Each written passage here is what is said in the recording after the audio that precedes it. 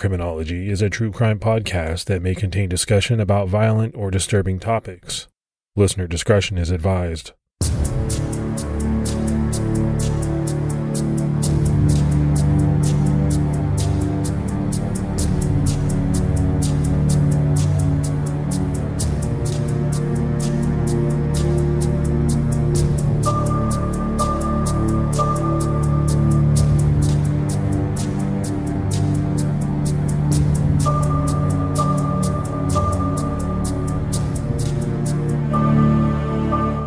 Hello, everyone, and welcome to episode 172 of the Criminology Podcast. I'm Mike Ferguson. And this is Mike Morford. Morph, what's going on with you, buddy? Not too much. I'm doing pretty good. How about you? Yeah, I'm doing good. You know, I can't believe it's, we're coming into September already. It kind of blows me away how quickly this year is rolling by. Yeah, it seems like every time I look at the calendar, it's like the last week of that month, and I'm planning on the next month and what's going on then. Well, I know you probably remember when you were younger, let's say talking to your parents or probably more specifically your grandparents, and you would hear people say, time flies, right? The older you get, the faster time goes. Well, I think you and I are now of an age where we're seeing that happen. It really does happen. That wasn't just people, making stuff up. It kind of works that way. It's scary. Well, someone put it into perspective with a meme they posted the other day that I read. It says 1980 is as close to 2021 as 1980 was to 1939. And I'm like, that really puts it into perspective. Wow. Yeah, you just blew my mind with that, to be honest with you. We are where we are, and we keep going. We keep moving forward. We got some great new Patreon support, so let's give those shout outs. We had Debbie McKinney, Jordan Wilson, May Seeger, Candace Wolf, KM Hudson, Linda Huckabee, Vicky, and Dana Gilman. So again, that's a lot of great new support. We really appreciate it. Thanks so much for taking the time to support us. It really means a lot. And if anyone out there would like to, they can go to patreon.com/criminology and sign up to help support us as well. Don't forget about CrimeCon 2022. It's happening in Vegas, April 29th through May 1st. So that's only about 8 months from now. And we continue to have people that reach out to us saying that they're going to go and they want us to hang out with them or say hi. And we're excited for that. As we mentioned, these tickets are going pretty fast, so don't wait to get yours if you're thinking about it. Yeah, no doubt. They are definitely going fast. So if you want to be there in Vegas with us, go to crimecon.com to score your passes to CrimeCon Vegas. And at checkout, use our promo code Criminology to save 10% off your standard badges. So Morph, now that we have all that out of the way, it's time to jump into this episode.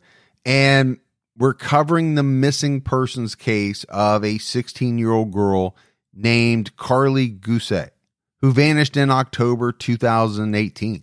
Carly Gousset was born on May 13, 2002, to her parents Lindsay and Zachary Gousset. Unfortunately, things didn't work out between Lindsay and Zachary, and they divorced when Carly was very young. Zach went on to remarry to a woman named Melissa, and they eventually had 2 sons together. Carly shared time in between homes, but lived with Lindsay, who had actual custody of her. Carly was a bit of an introvert, but she had a lot of friends and dated like most teens her age. She had a part-time job as an escrow assistant, working alongside Melissa. Things were going well for Carly, but in the summer of 2018, Carly's mom, Lindsay, decided to move from Bishop, California, to Nevada. Like many teens her age, Carly didn't want to uproot her life. She wanted to stay with her friends. She was a junior at Bishop Union High School, and she didn't want to be the new kid, starting at a new school so close to graduating. So Carly told her mom that she wanted to go live with Zach and Melissa in Chalfont, California, about 14 miles from Bishop. In August 2018, Carly moved into the home with Zach and Melissa. The town of Chalfont, where the Goussets lived, is located in Mono County, California. This isn't a very populated area. The desert town boasts a population of less than 700 people. It's along the Inyo County border, and the Chalfont Valley area as a whole has a population of less than 5,000 people. This is an area without a lot of stores, and where a lot of people go in order to get out in nature to hunt, fish, or rock climb. You can imagine that this might be the type of place where a teenager could get bored with. But Carly was making the best of her new life there, and it wasn't far from her friends in Bishop. Her junior year was upon her, and Carly was looking forward to the next chapter in her life. Things seemed to be going well for Carly until October 2018, just 2 months after moving in with her father and stepmother. On October 13th, a Saturday, according to Melissa Gousset, she awoke at just before 6 a.m. in Carly's bed, somewhere between 5:45, 5:50. She opened her eyes to see Carly lying awake next to her in bed. The two had stayed up late together for reasons we'll get into, and they had fallen asleep sometime after 3 a.m. Melissa turned over and went back to sleep. When she woke up and got out of bed between 7:15 and 7:30, she noticed that the front door was open and slightly ajar. When she looked around, there were no signs of Carly. Now, this account from Melissa is believed to be what actually happened, but this may not be what Melissa originally stated to police. Once they became involved, something will explain. She may have told them a different version of what happened that morning. Melissa later appeared on the show Dateline and mentioned on that show that she had woken her two sons up at 5:45 a.m. to get ready for school the day Carly vanished. The problem was it was a Saturday. There was no school. So I think this immediately raised some red flags. She also told Dateline that she looked in Carly's room and she was gone. In reality, Melissa had slept in bed with Carly that night. Later, when Melissa appeared on the Dr. Phil show, she admitted that she had lied about some of the details on the Dateline show, but it's unclear if she lied to police early on or if she did that just on the Dateline show. What is clear is that according to Melissa, after she found Carly gone, she became concerned enough to tell Zach, and they went out driving around looking for Carly. Initially, they felt like Carly may have went for a walk, perhaps to think or clear her head. But after driving around the dusty roads in the desert area for 2 hours without finding Carly, they began to worry. That's when they made the decision to call Carly's mom, Lindsay, in Nevada, to let her know what had happened. Lindsay, being over 150 miles away, understandably felt helpless. She immediately told Zach and Melissa to call the police. The call from the Goussets to police came in at 9:35 a.m. Police came out to the Gousset home to check the scene and to take statements. There were no signs of a struggle or forced entry into the home, and all of Carly's belongings appeared to be undisturbed in her room or elsewhere in the home. These are things that you would think Carly would have taken with her if she planned on being away for any length of time, including her eyeglasses, cell phone, and some cash that she had saved up. Morph, you and I mention it all the time. Most teenagers today, they're connected to their cell phones. It's their lifelines to their friends, to social media. So when this cell phone was found, that likely had to be alarming to investigators. It seemed to indicate that Carly had stepped outside and had every intention of coming back, but she never did. One good thing about the phone being found was that police later combed through it, looking for anything that could shed light on Carly's disappearance, but evidently they didn't find much of value. As we just mentioned, we don't know exactly what Melissa told the police when they took statements from her. The things Melissa told Dateline seemed to clash with the official timeline established by police. The police think things unfolded as follows. That morning, Melissa awoke at just before 6 a.m. in Carly's bed. She saw Carly awake in bed next to her, but then Melissa rolled over again and went back to sleep. She finally awoke between 7:15 and 7:30 and spotted the front door partially open. So, Morph, I think it's important to point out here that this timeline, depending on what sources you research, it varies quite a bit. But the consistent thing that is mentioned is this 5:45 to 6 a.m. wake up. We talked about it, In one account from Melissa, she woke up to find Carly awake in bed next to her before falling back to sleep.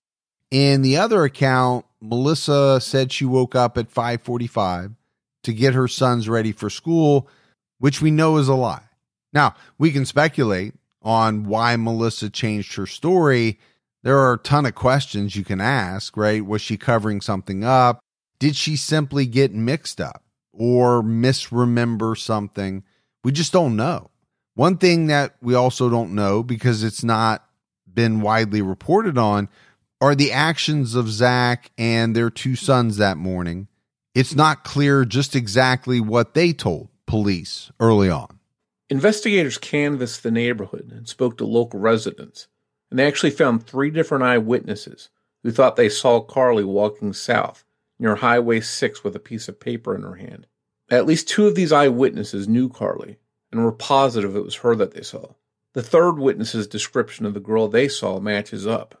Neighbor Richard Eddy reported that between 6:30 and 6:45 a.m., Carly walked by, looking at the sky, and she was acting sort of odd. At the time, he thought it was kind of strange. Another neighbor, Kenneth Dutton, also saw Carly walking with a piece of paper that morning. Carly was apparently last seen by the third witness, walking as reported by police, quote, approximately 30 yards east of Highway 6 and 100 yards south of Sierra View Road. So there's been a lot of speculation over what this mysterious paper was that Carly seemed to be carrying.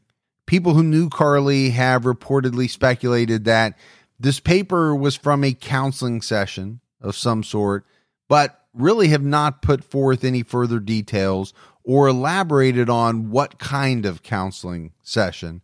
Others believe the paper was something she had been writing the night before she disappeared.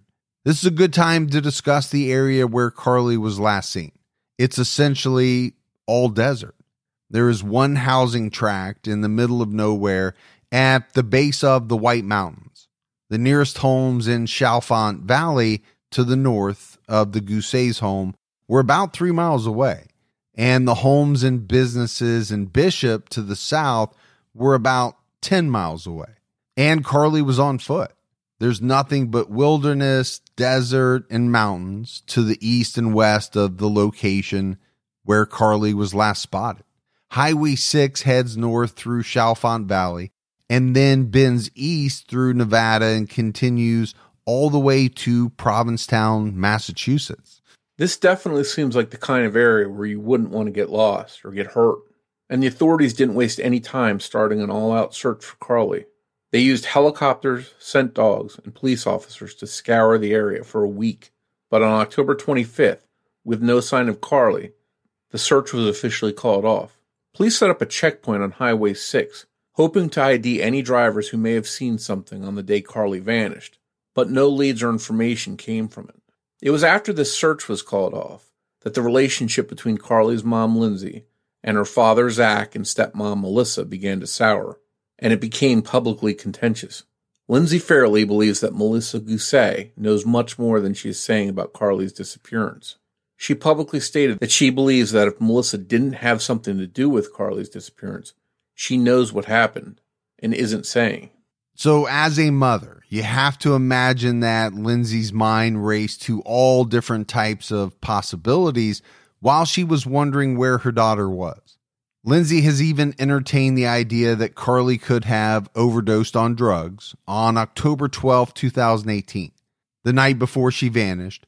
She later alluded to this theory during an interview on Dr. Phil, implying that Melissa may have found Carly's body in the morning and panicked. Melissa, for her part, has denied that, saying this is absolutely untrue, but Lindsay's drug theory isn't completely out of left field. In the weeks before Carly's disappearance, like many teenagers, she had started to experiment with drugs like marijuana. Her grades started to slip, and Carly started acting odd.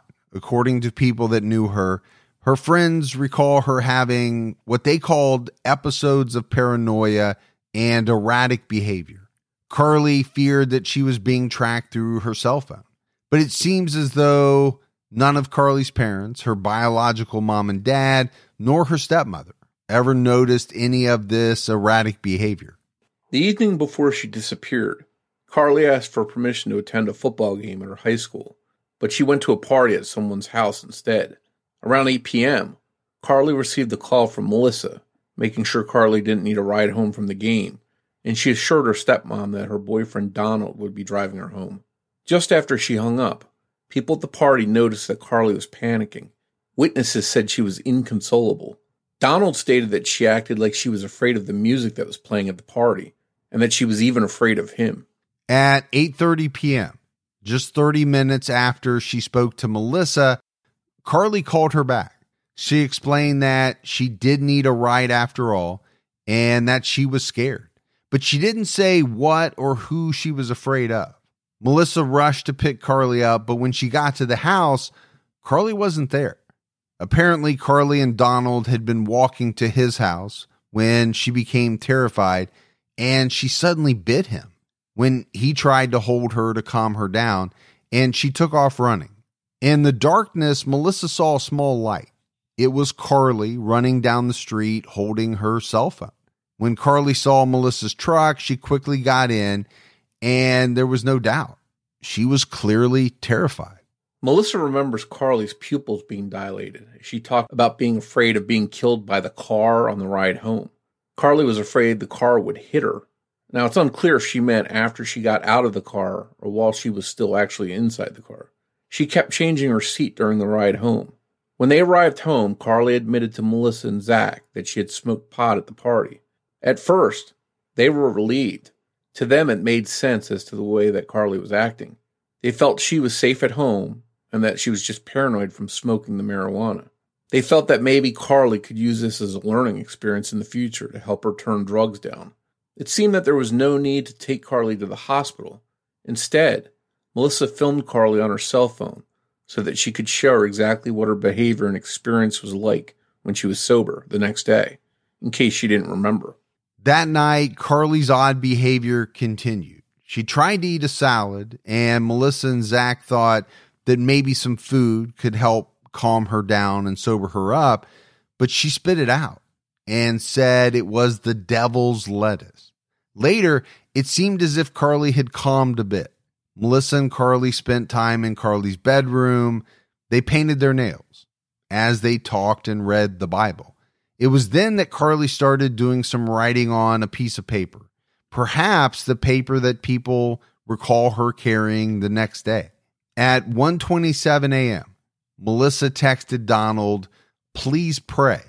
Around 3 a.m., they finally fell asleep together in Carly's room, and then the next thing Melissa knew, it was 5:48 a.m. At 5:48 a.m., an incredibly specific time, Melissa remembers waking up and seeing Carly awake, still laying next to her. The specific time of 5:48 a.m. is mentioned by Melissa, coupled with a third witness sighting of Carly standing inside the barbed wire near Highway 6 by 7:30 a.m., meant that Carly could have left her home any time over a roughly 60-minute window and had at least a mile's head start by the time Melissa woke up again. When they set out to look for Carly, Zach and Melissa found one footprint in the driveway that they thought was hers, and that's when they thought it was likely Carly had just gone for a walk. I think more if this is where Lindsay's suspicions about Melissa, and maybe Zach too, knowing more than they have shared, come into play. Zach has admitted to coming home from work the night before his daughter vanished and to drinking some beer before Melissa and Carly got back home for the night. So maybe his judgment or memory of events wasn't the best. Lindsay wonders why no one took Carly to the hospital. After hearing the way she was speaking and acting, Melissa only filmed an audio recording. You can't actually see Carly in the recording, and Lindsay wonders why. She wonders why her reaction to a terrified and disoriented child would be to audio record them instead of actually helping them. When you hear the contents of the recording, which have only been described, they haven't been released, it's hard to imagine just going to sleep when your child is acting that way. Carly's voice is reportedly shaking. She says she's terrified to fall asleep, thinking that if she does, she won't wake up. She cries. She says, "I love you" to Zach and Melissa multiple times, in between saying that she was afraid of them. She said she wanted to read the Bible. She talked about going to church. She even reportedly asked Melissa, if something were to happen, would you call 911? Lindsay firmly believes that Carly should have been taken to be examined by a medical professional that night, and that something was clearly wrong with her, physically or mentally. So, Morph, let's talk about this for a minute. You know, the first thing that jumped out at me was Carly smoking marijuana. Okay, I don't really want to tell on myself too much, but let's just say that I went to college. Okay, I understand the fact that marijuana does make some people paranoid, some people extremely paranoid. I get that. But could smoking some marijuana really do all of these things that we've described related to the way that Carly was acting that night? As you know, everyone has talked about. I don't know. Maybe it could. I don't know that I've ever seen it do some of these things that we're describing in the way that Carly was acting. And then I think the second thing is you have to look at or talk about, what would you do as a parent, right? Your child comes home, they're acting very strangely, extremely paranoid. Do you just write it off to her having smoked some marijuana, or do you take it further? I mean, I think it's a question that, you know, parents would wrestle with. Obviously, we know what Lindsay believes. She believes that Carly should have been examined by a medical professional that night. What do you think? Well, I guess first off, in regards to marijuana, obviously it's used quite a bit for different medical problems and issues. So I think overall it's safe. But one of the issues I know that can happen is you can get something, especially if you're not buying it from a reputable medical source, you're getting it off the street someplace. Things can get laced in that marijuana that can cause problems. I went to high school with a guy who was pretty intelligent, star athlete, had a lot going for him. And I want to say it was his junior year, if I remember correctly. He smoked a marijuana, and as I recall, it had angel dust in it. And he was never the same. He couldn't play any sports. He was failed, I want to say 1 or 2 grades. And as far as I know, he was forever affected. His mental, his thinking capabilities, all were changed. His personality was changed. So I know firsthand that there can be things that are put in marijuana that could cause someone to change and have some kind of break from their normal selves. Again, not saying that's what happened to Carly, but I could certainly understand why her mom would be concerned about something like that. I think as parents, we sort of know our kids. And if it was me, I think I'd notice that, hey, this just isn't right. My kid's saying stuff that just isn't making sense. And if I was in that position, I think I would have brought my child to the doctor to let them determine if there was something going on there more than just being a little bit paranoid from smoking some marijuana. But that's, I guess every parent has their own, they've got to make their own decision there, but that's just me. Yeah, well, you bring up a really good point, right? We're thinking that this was just straight marijuana. And if it was, then you would expect people to act a certain way. I mean, there obviously are outliers, but I think most of us, let's be honest, have been around people who have smoked marijuana. You kind of understand the different things that people do and go through.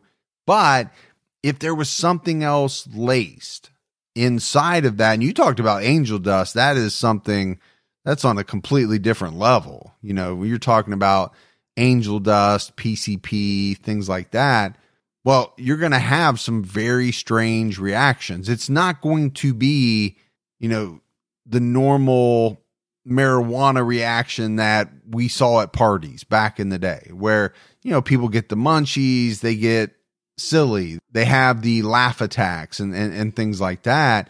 I don't know. To me, it seems like there's something more going on here. Again, we weren't there. We can't speak to it firsthand. We can only kind of judge the situation from what's been reported.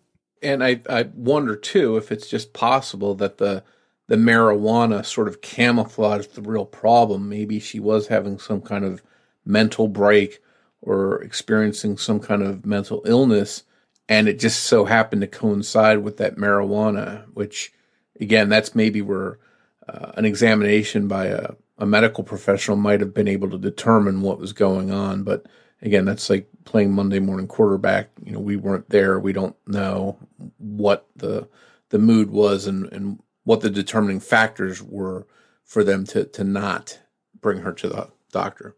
Yeah. And on the flip side, I can see where a parent would say, okay, she smoked a little grass. She'll sleep it off. She'll be okay.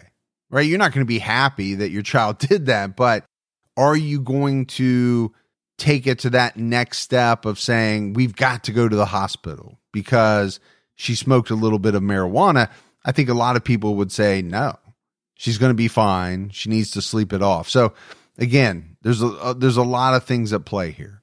Susan Eads, Jody Loomis, Jessica Baggin, Christy Mirak, Gwen Miller. What do all these women have in common? They are all murder victims whose cases went cold for decades, until they were finally solved thanks to a new crime-solving technique that is changing the game, forensic genealogy. But who were these women? Why did their homicide cases remain open and unsolved for so long? Who were their killers? And what was the link between each victim and her murderer? DNA ID sets out to answer these questions. My podcast looks at the original crime, the investigative work on the case, red herrings, potential suspects, and the evidence left behind by the killer. And it then examines how each case was solved by forensic genealogy and the connection that led to the fateful interaction between victim and murderer. In many cases, I speak to the detectives who cracked the case, and they give me insight into their methods, theories, and what went on behind the scenes. Join me every other Monday for a new episode. Be sure to subscribe to DNA ID wherever you listen to podcasts so you don't miss a single episode.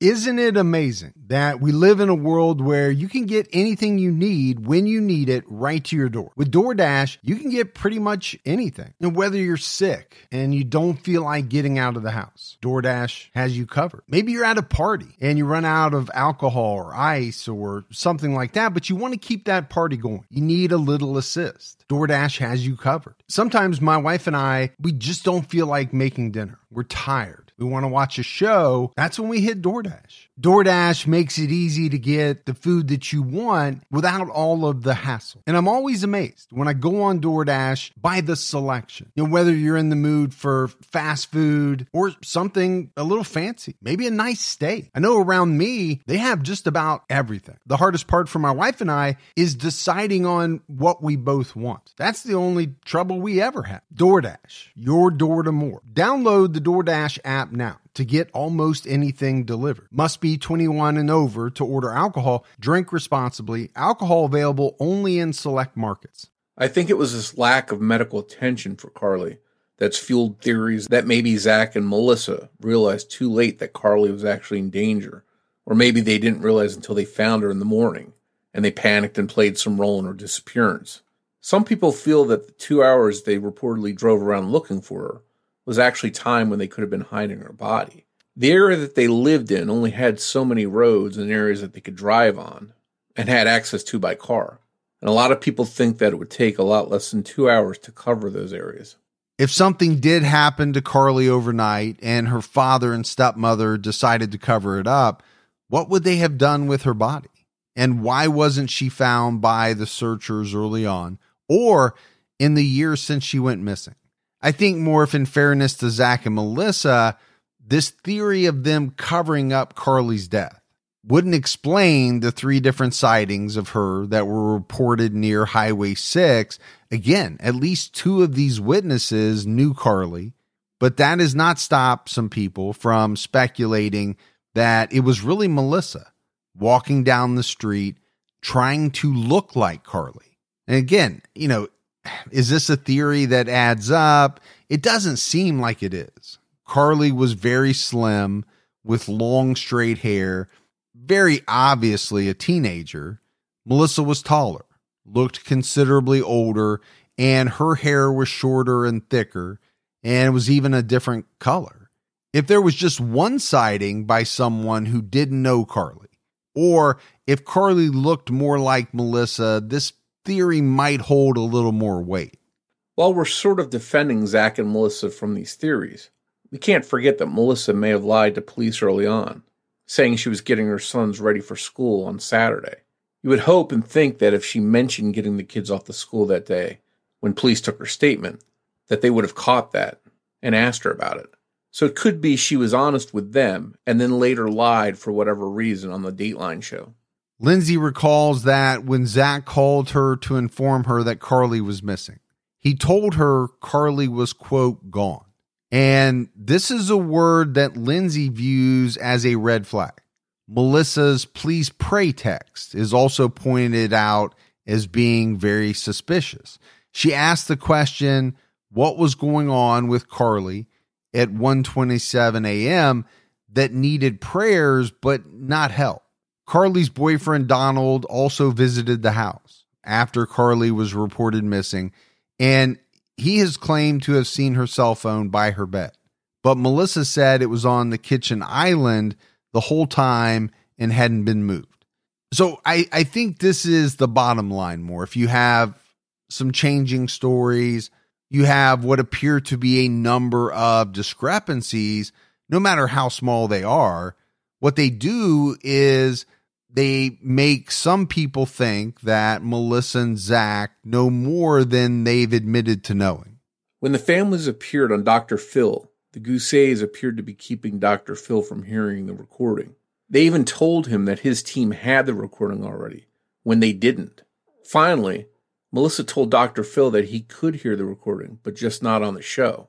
Michael Boone, a private investigator and former homicide detective, calls the audio recording Melissa made proof of life and sets the last time Carly was known to be alive at 10:30 p.m. on October 12th, 2018. Melissa did a few Facebook Live videos where she tried to explain the situation and talk about Carly's disappearance, but they didn't help clear up anything. While it may be true that Melissa and Zach failed to get Carly medical attention the night before she vanished, that's still quite different from actually harming her and covering it up. One thing that may point to Melissa and Zach having nothing to do with Carly's disappearance is that as of July 2019, the Goussets had reportedly spent $20,000 on private investigators in the search for Carly. So, I think based on that, you can ask the question, right? If they didn't want extra people prying into the case and they knew that Carly was dead, why would they spend all that money to bring in additional people who could possibly uncover the fact that they had something to do with it? Now, some people would say that you could look at this, on the flip side of it being a smokescreen, right? We're spending all this money to show people that we had nothing to do with it. Look at us. We are, trying everything we can to find her.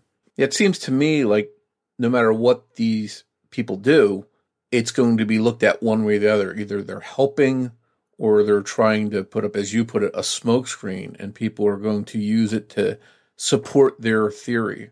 If they think that her dad and stepmom had nothing to do with it, they're going to say, hey, look, they wouldn't be doing all this. But those people that want to keep looking at them with a suspicious eye are going to just say they're just trying to cast suspicion elsewhere and away from themselves. But I think if I was in that position, again, I'm not trying to say they did anything to her, but if I was involved in some kind of crime and I didn't want somebody digging, I'm not going to go out and try and bring someone else in to help dig up stuff that might point back to me. It just doesn't seem like a logical thing to do. So, well, and I think though you see this in a lot of cases, right? Regular people looking at the circumstances, let's say making comments on social media or whatever it is, you can look at every facet of a case or everything that happens. And depending on what your point of view is, you can spin that in one direction or the other. You see it all the time. I think the bottom line, though, is that it's all speculation because we don't know. If Carly did make it out of her home that day as it seemed and walked toward Highway 6, then we have to consider that she caught a ride from the area, or that she met with foul play, or maybe she got injured someplace that hadn't been searched and succumbed to her injuries. If she did get a ride, she could have been taken out of the area and could have gone anyplace, and perhaps is alive. While it's awful to think about, she could have been held captive. We know that kind of thing has happened many times. J.C. Dugard, Elizabeth Smart, Gina DeJesus, Amanda Berry, Michelle Knight are just a few of the cases over the last decade or two that made headlines when those women bravely escaped their captors after being held against their will. Many people who discuss this case wonder whether Carly had some sort of psychotic break, and the marijuana she last smoked has been a topic of hot debate on sites like Reddit and Web Sleuths. Some believe that it could have been laced with something and that it caused this mental break. I think you kind of alluded to that, Morph, as a possibility. People have pointed out that even smoking marijuana without it being laced can trigger mental illness and psychotic symptoms in some people that can be permanent even after any drug use is completely stopped. It's not real well known, but there is something known as cannabis-induced psychotic disorder. Researchers still can't figure out if marijuana causes the psychotic behavior or schizophrenia itself, or whether people who may not have developed problematic symptoms are being exposed to marijuana that does create kind of like a perfect environment for these symptoms to develop.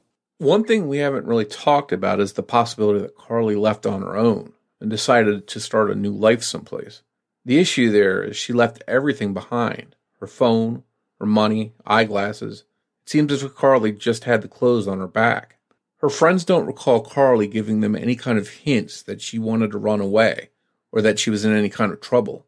She really seemed to have just vanished. Why and how she did is anyone's guess. And Morph, I think this is a question that comes up in quite a few disappearance cases. You know, could the person have left on their own? Could they have wanted to disappear and did so willingly?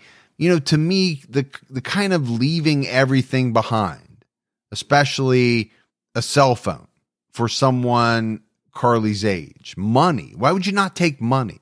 Why wouldn't you take your eyeglasses? All of that really kind of points, at least to me, to the fact that it just doesn't seem that logical that you would take off with essentially nothing at that age. Yeah, I think even if you just took the cash itself, because you don't want to take the phone maybe because it would be traced or could help find you, the cash seems like a no-brainer to want to have on you.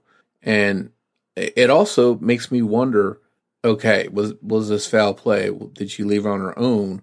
If she left on her own, she could have arranged a ride or just hitchhiked. We don't know. But for foul play, you know, one of the possibilities is she just happened to meet up with a dangerous person out there at 7:30 that morning. What are the chances of that? It's a small area. There's not many people around. You know, the witnesses that saw her said she was alone. So I think it seems highly unlikely that there's just some dangerous predator out there waiting for her that caught her. So I think we have to, you know, sort of decide, did she get out of that area on her own, or was she taken out of that area? And there, I think another possibility is maybe she somehow had an injury or something like that and needed help, and during the search she was somehow missed. I think this area is, again, full of tumbleweeds and kind of desolate. So I think there's a lot of places out there where someone could easily just not be spotted. Carly's behavior before her disappearance is reminiscent of two other cases where people have disappeared. In July 2014, 28-year-old Lars Mittank disappeared in the woods near Varna Airport while on vacation in Varna, Bulgaria. In the days before his disappearance, he told his friends he had been assaulted by 4 men in a bar. He suffered a jaw injury and a ruptured eardrum from whatever had happened, he was advised not to fly due to the eardrum rupture and prescribed antibiotics. Lars told his friends to fly home without him and that he'd be fine. After this, he was noted to be acting erratically and seemed paranoid and afraid. He even called his mother and told her in a whisper to cancel his credit card because 4 men were going to kill him. The day he planned to fly home alone, he was at the airport getting examined by the airport doctor to make sure he would be fine to fly when a member of a construction crew walked into the office. Lars then got up and left the office and the airport. The last sighting of Lars is on the airport's CCTV, showing him running away from the airport, jumping over a fence, and disappearing into a field of sunflowers near the highway. He was running as if he was being chased. But in the footage, no one is seen behind him. In October 2018, just days before Carly disappeared, and about 14 hours north, 26-year-old television production assistant Terrence Woods Jr. was on location in Idaho as part of a 12-person crew shooting the Discovery Channel show Gold Rush. Dave Turn's Lost Mine. On the evening of October 5th, after the shoot wrapped for the day, Terrence told a local woman helping out on the set that he needed to use the bathroom. Right after this, associate producer Simon G. saw that Terrence's radio was on the ground. It appeared he had dropped it. He then saw Terrence was running down a cliff and headed into the forest. Terrence disappeared among the trees. The crew and locals searched the rough terrain for him, but returned with no luck, their clothes torn and bloodied. G recalled Terrence running faster than he had ever seen anyone run before. Searchers on the ground, including dogs, as well as helicopters, using heat-detecting technology, found no sign of Terrence. In this case, his parents believe that Raw TV, the production company that he was working with, are covering up the truth about what happened to him, because people on the set had claimed he had a mental breakdown and had been struggling mentally throughout the shoot, but they later retracted those statements. His parents also recall being told about the crew's disappointment with Terrence's performance before being told the circumstances of his disappearance. His parents also state that he had never had any signs of mental illness in the past. So both of these disappearances involve young men under the age of 30, which is commonly thought to be the prime time for psychotic disorders to develop and be diagnosed. They also both involve the last sightings of these men being of them running into the forest and disappearing, and they both happened very suddenly. This calls to mind Melissa searching for Carly at the house party only to find her running down the street. Melissa was only able to find Carly because she had been holding her cell phone, which had a light, in the desert darkness. Without that, Carly may have continued running that night.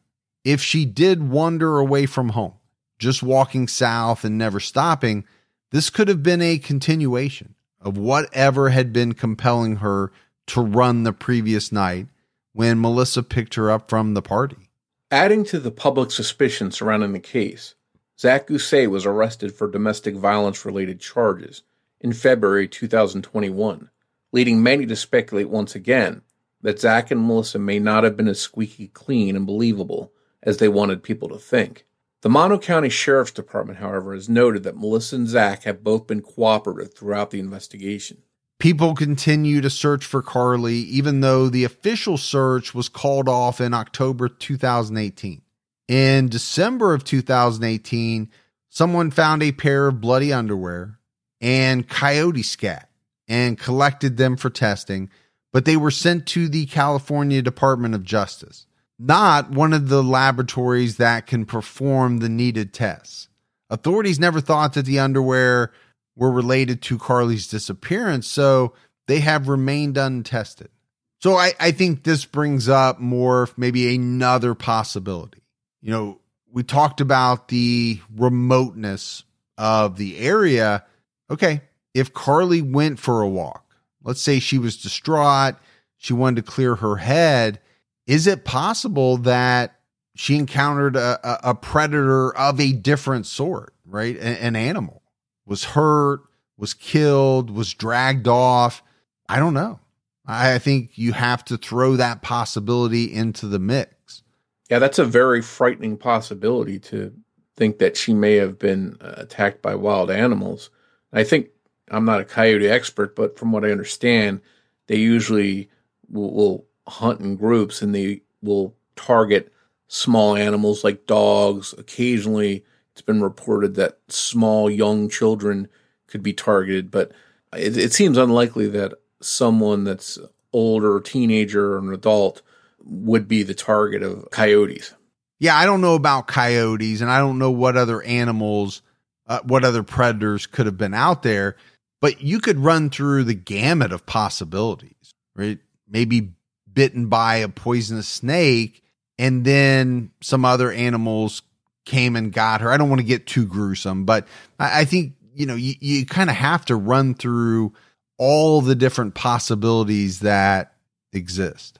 Yeah, I think that's what's so frustrating about this case is you've got lots of different possibilities, just none that have any solid evidence backing them up.